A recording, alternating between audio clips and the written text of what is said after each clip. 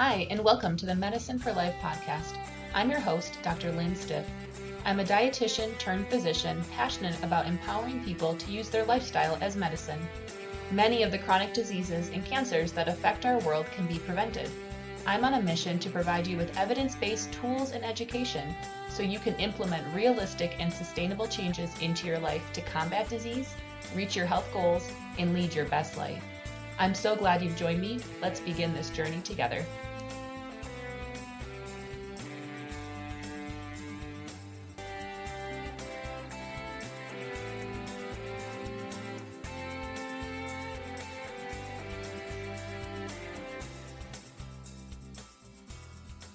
Hey everyone, I'm super excited to talk about today's topic. The title of the podcast is There is More to Medicine Than Medicines. So we're all about using lifestyle and behaviors to treat and prevent disease on this podcast. And I wanted to talk about some of the various specialties within medicine that do this very thing. So as I told you in the intro, if you happen to catch that, when I was working as a physician, I started thinking, what are we doing? We continue to see these diseases that are rooted in behaviors, and we treat them with medications instead of dealing with the harder facts of addressing lifestyle and behavior. I started to become a little jaded with medicine and a little frustrated that I might not be able to figure out what it was I actually wanted to do and how I could do it. So the first year after residency, I worked as a hospitalist, and I just saw how much more this approach was needed. Because in the clinic, you see the patients as they're progressing through these diseases, and it can be frustrating to not be able to have the time and the resources to help them. In the hospital, we see them when they're at their worst, when people are super sick and there are complications that could have been prevented from happening if something was addressed many years prior. And so after a year, I thought I can't just keep putting Band-Aids on a gaping wound. I need to address what the deeper issue is with my patients, and I need to go back to doing clinic work and having this be my focus because I just couldn't stand how much I felt like we were not serving our patients. So this led me to explore some various areas of medicine to figure out what specialty I could go into that would actually let me do the things I wanted to do. And so all of the approaches that I'm going to talk about today are things that you can do as a primary care physician, or they're things that you can go into where you can focus all of your time on doing this one specific thing. So I'm not an expert in any of these fields. I'll tell you which fields, and you'll probably be able to pick up on which fields I know a little bit more about and which I don't know quite as much about, but they're all areas that can kind of overlap, and I think questions arise around who should I be seeing to deal with my specific problem. And to preface before we get too far, my children are home. I usually try to do this podcast when nobody is home because, as some of you may know, I think I might have mentioned it earlier in a different episode, but I have 3 kids, ages almost 2 to 5. And so they can be a little spontaneous. And so I apologize if there are children in the background at some point or that interrupt us. But I think they're all safe and secure in the basement playing. So just a heads up in case that does happen. Please give me some grace. So anyway, I wanted to get started with the field that I resonate the most with, and I'm actually planning to sit for boards in this field in June. So this is lifestyle medicine. So you may have picked up that I'm super passionate about using diet and lifestyle to modify disease, and this is what lifestyle medicine is all about. I actually didn't even know this field existed. So I practiced basically what lifestyle medicine is, or attempted to, and I believed strongly about it. But it wasn't until maybe 6 months ago that I realized there's even a board certification and a whole organization of amazing providers who do this very thing. And so lifestyle medicine uses diet and lifestyle to prevent, treat, and potentially reverse chronic disease. About 80% of chronic disease is due to diet and lifestyle, which is a huge number. It just blows my mind that this can be a fact that proven in data, but yet we're not addressing it on a day-to-day basis. Lifestyle medicine has a very strong research base. They use a lot of solid data and studies to support what they're doing, and they are very hesitant to advocate for an approach that does not have data behind it. So I feel very confident that if you see a lifestyle medicine physician, that you'll probably be getting very high quality evidence-based recommendations. The main premise of using lifestyle medicine focuses on a predominantly plant-based diet, getting at least 30 minutes of moderate to vigorous physical activity every day, not smoking, minimal alcohol ingestion, and getting enough sleep at night. And so these are all things I feel very strongly about as well. While I am not vegan, and I'm sure throughout this podcast you will hear me talk about the cheese obsession that I have, and I do eat eggs quite a bit, the focus is that most of the diet is plant-based. While many of the practitioners are vegan and do believe in advocating for veganism, you don't have to be vegan. They want you to be eating mostly plant-based, but they understand that we live in a world where that can be challenging. So the more plant-based you can eat, the healthier, but it's not like it's all or nothing, black and white. It's not like if you eat an egg one day that suddenly all health benefits from the rest of the lifestyle approach are null and void. And so really, I still eat meat, dairy, and eggs in moderation. And I will continue to tell my patients that they can, but the goal needs to be increasing the amount of plants in the diet. This approach also focuses a lot on motivational interviewing and behavior coaching, which can help patients and clients, depending on what area this is being used in, but it can help them be more successful because it gets at the deeper reasons why we do the things we do, and it really helps motivate so that you have a why for the behavior changes you're making that is so strong that nothing is going to shake that. And if you slip up once, you understand that there is some flexibility and that you're still able to stay on track. And so these providers have extra training in this area. So to read more about this, you can take a look in the show notes for a link that will take you directly to the American College of Lifestyle Medicine and tell you all about what lifestyle medicine is. The next area I wanted to talk about is integrative medicine. So integrative medicine focuses on a partnership between the physician and the patient, and it addresses all areas of health and wellness. It integrates a variety of approaches that will address all areas of health, and so this includes mind-body medicine, herbal medicine, lifestyle medicine, Eastern or traditional medicines, and then also standard conventional medicine. The aim is to treat and prevent disease with the least invasive approach possible, and they really emphasize health promotion and disease prevention using evidence-based medicine. This is an area that when you speak to a traditional practitioner about integrative medicine, they might give a term that it's quote unquote woo-woo medicine, or that it's not evidence-based, and they can be hesitant or even apprehensive to recommend it to their patients. But the truth is this field actually has quite a bit of evidence, and there are a number of programs that use a rigorous evidence base to support the use of various interventions. While there may be some integrative providers who are against the use of any conventional medicine, most integrate the two fields together to find a way to, again, promote disease and help prevent further disease, and even treat the diseases that people are suffering from. I think that all people could benefit from the use of different areas of integrative medicine, and the patients tend to be referred to integrative medicine providers when the standard providers are having trouble treating patients' symptoms. So these are patients who have symptoms that aren't being controlled with conventional medicine, and the providers are sort of up in arms and they're not certain what to do next. And so often this is when integrative medicine gets brought into the picture.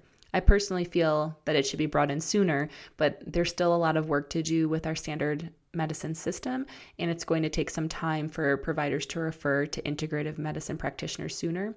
These patients tend to be very satisfied because integrative medicine providers, again, deal with all areas of health. So they tend to be amazing listeners, and they really focus on how can we make your quality of life better.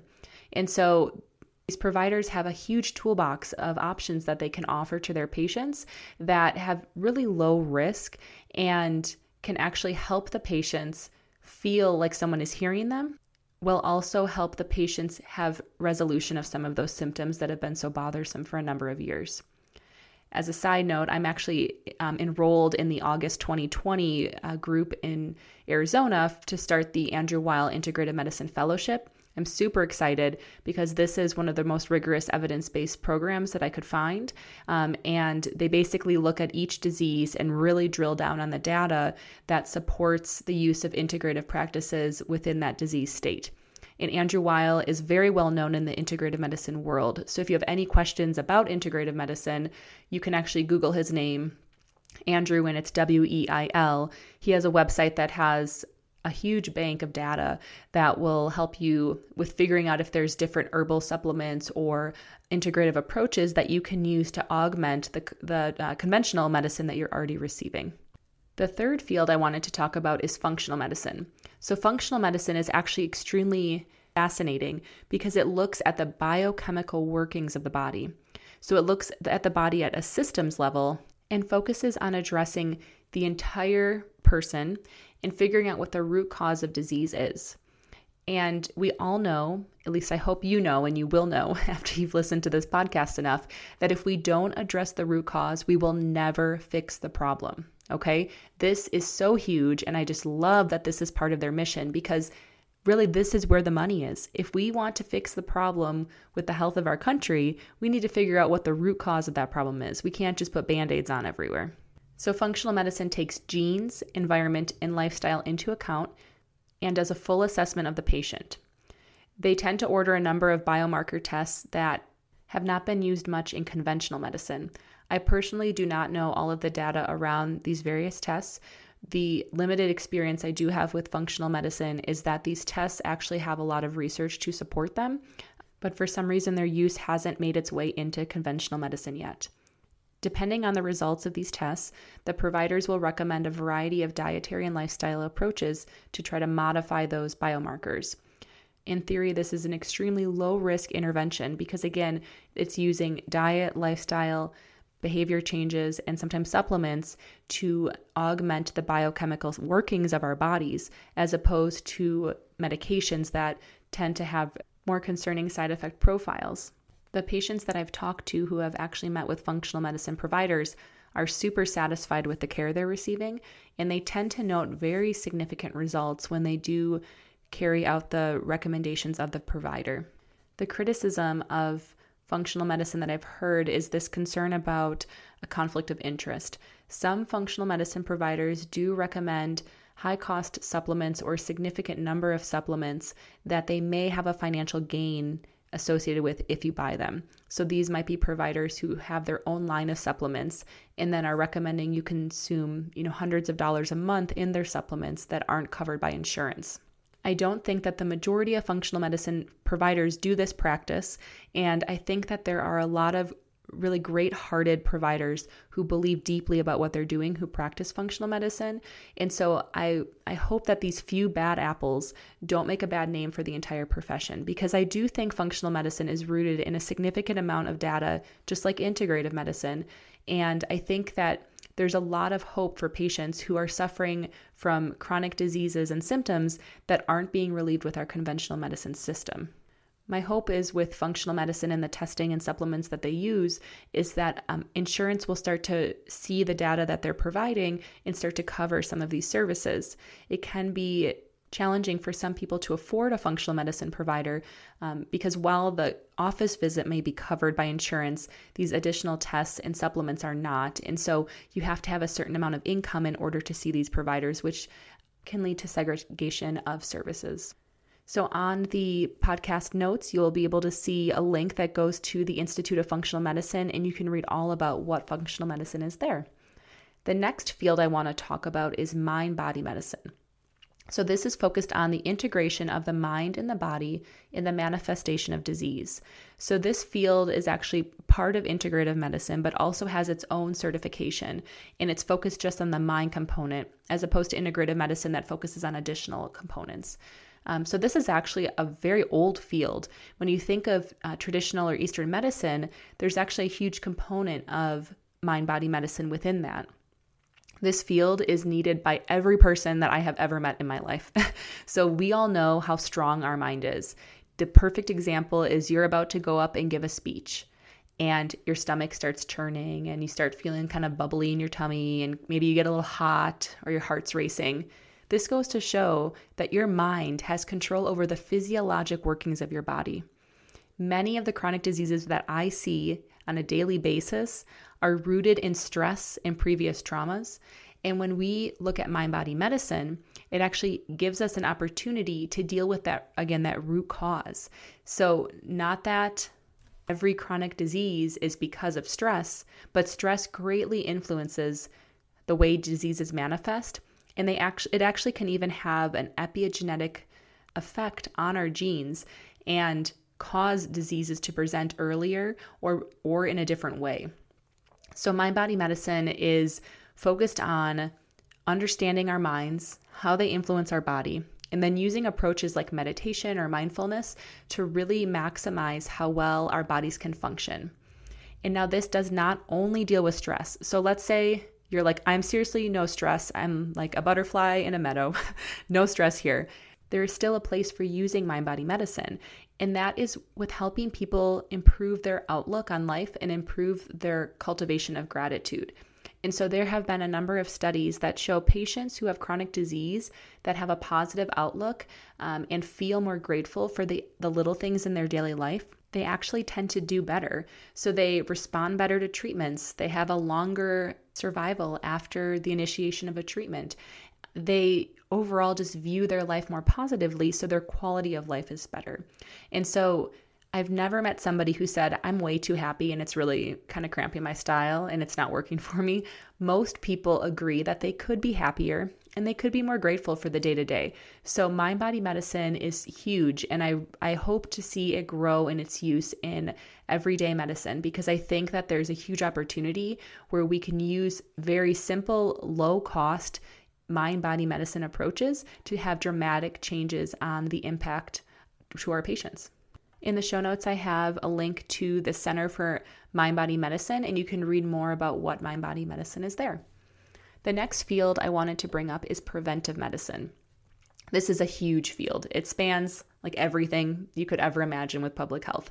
So from immunizations to workplace health to injury prevention to chronic disease management and prevention.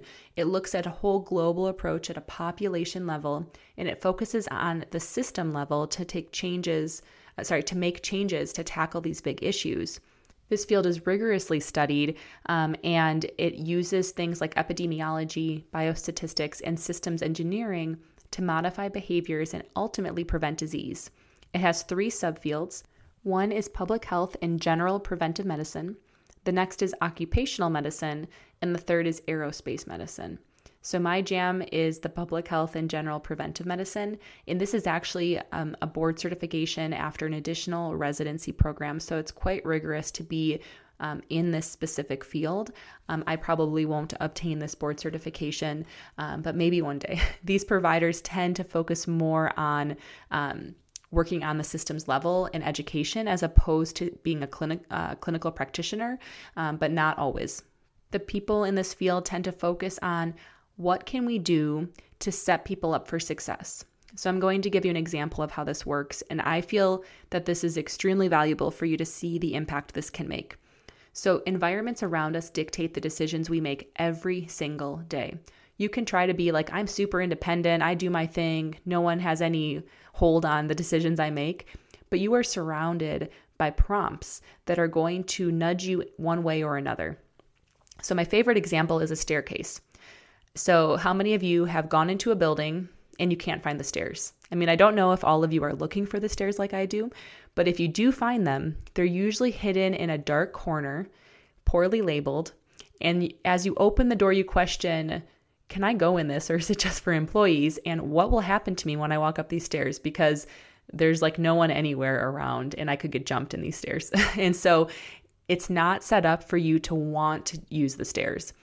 That same building you walk into, there's a big grand elevator in the middle with these shiny silver doors, maybe some beautiful art around it, and everyone just funnels to the elevator. Now just imagine if you walked into a building and that big shiny area was actually the super bright open lit staircase. And it was like a big grand staircase with beautiful mural artwork along the walls, really nicely lit, and maybe some music playing.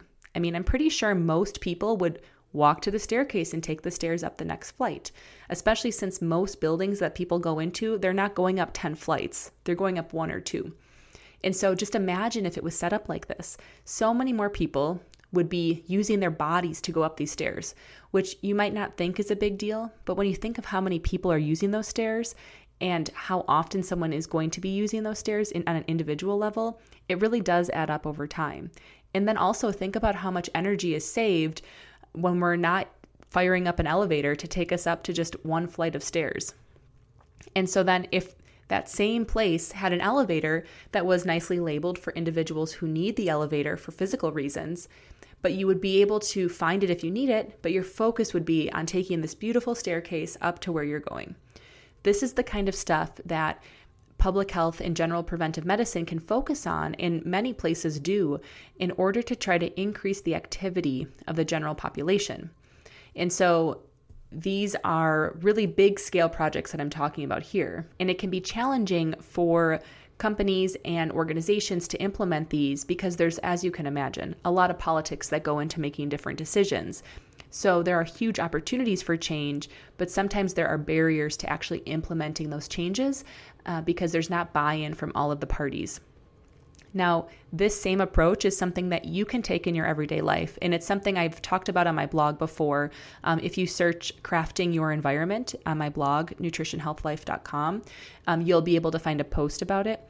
But basically, it's about crafting your little microenvironment so it's set up for success. So this is having your exercise clothes set out the night before, so in the morning when you wake up, you see them and you're like, oh yeah, I'm going to wear those.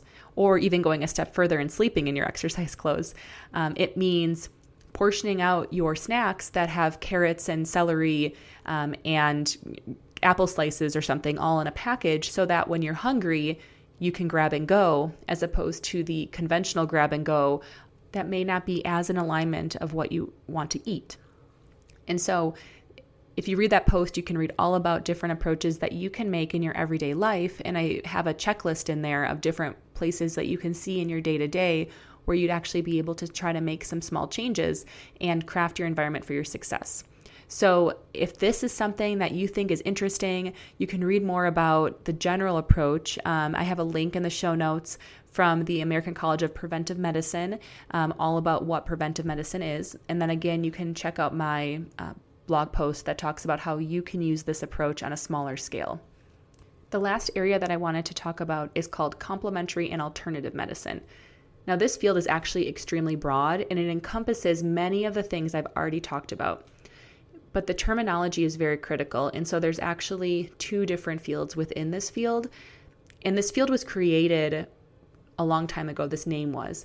And I really think that it would do a lot of justice to the fields I've just mentioned if this field was actually separated into two separate fields, because I think that one can sometimes give the other kind of a bad name. And so complementary medicine is just how it sounds. It complements traditional medicine. So anything I just talked about, that can fit into complementary medicine. This is again about a partnership between using what we know about medicine and then using what else we know about what makes up complete health, as opposed to just disease management, but, taking care of the mental, physical, and emotional aspects of somebody else. And so complementary medicine blends this together and finds a way to effectively treat disease that has a strong evidence basis. And I think that complementary medicine is so needed in our current healthcare system, and I really want to advocate for its use in day-to-day medicine. Alternative medicine is a touchier subject. So again, I am not an expert in this, and I am open to any feedback about the way I describe this, but alternative medicine is an alternative to conventional medicine. And so this would be if somebody decided that instead of undergoing any chemotherapy for their stage 4 cancer, they were instead going to treat it with herbs. So herbal supplementation can be a complementary medicine. There's a lot of research behind using various herbs, but it's complementary when it's used in conjunction. And so alternative medicine sometimes pulls data from something that's used in a more complementary approach and applies it to a solitary approach in the sense of only treating this cancer with herbs. And so this area can garner a lot of strong feelings from individuals on both sides. And I almost feel like this is how politics is viewed. So there's one side who follows things very traditionally, the way it's always been done, and is focused more on using medications to treat disease and requiring a very strong, significant evidence base before changing practice. And then there's this other side that is a little more based on the feelings and is focused on doing things quote unquote naturally, but maybe not always having as much evidence to support it. And so these two sides butt heads all the time. And unfortunately, I think that this battle between the two sides has led to a very divided healthcare system and has really been a disservice to patients because it's not acknowledging that there is some merit to both sides of the equation. Now, as a physician who's trained in the conventional practice, I do feel there is significantly more merit to the conventional side of medicine, but I also think we can't ignore the fact that patients are wanting to take an approach that uses some alternative treatments. But I think the key is complementary medicine. So it's bridging this gap between the two and finding a middle ground that effectively treats disease, but then also allows for exploration of low-risk behaviors and interventions that can help supplement those conventional approaches. And so this field can obviously become very heated very quickly, and there's a lot of money changing hands in this field. And I think that is what fuels this discussion even more.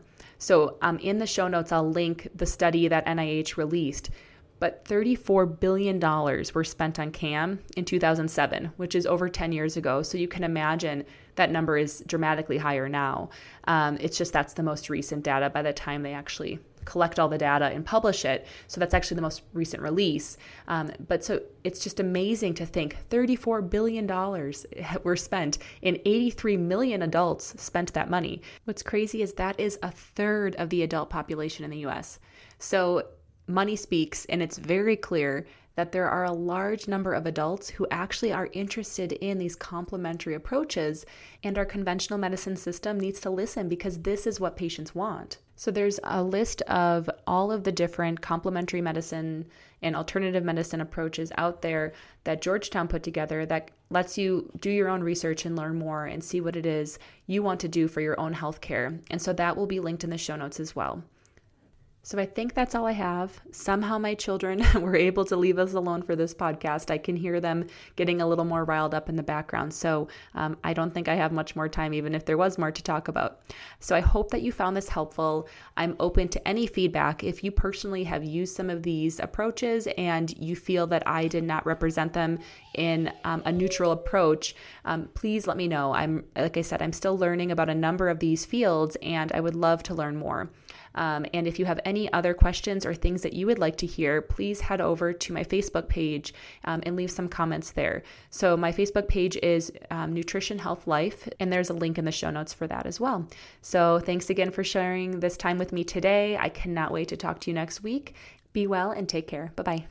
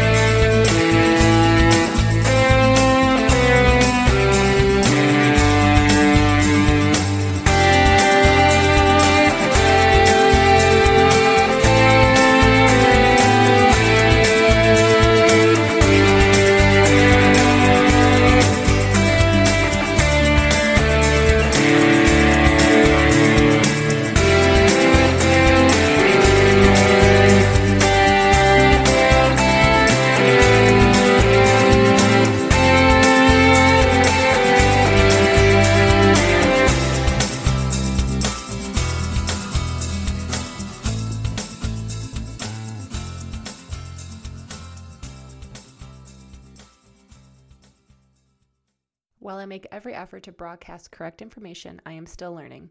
The views expressed on this podcast are solely my own, based on extensive experience and research. The views of this podcast are not those of any organizations that I am currently or previously affiliated with. If you have any concerns about views or opinions expressed in this podcast, please contact me directly at lynn.stiff@nutritionhealthlife.com. One doctor may have a different way of doing things from another, and I am simply presenting my views on how to use diet and lifestyle approaches to improve your health. By listening to this podcast, you agree to not use this podcast as medical advice or to treat any medical conditions that either yourself or others are experiencing. Please consult your own physician for any medical issues that you may be having. Do not ignore or delay obtaining professional medical advice because of information accessed or otherwise obtained from or on behalf of Nutrition Health Life LLC or Lynn Stiff MD.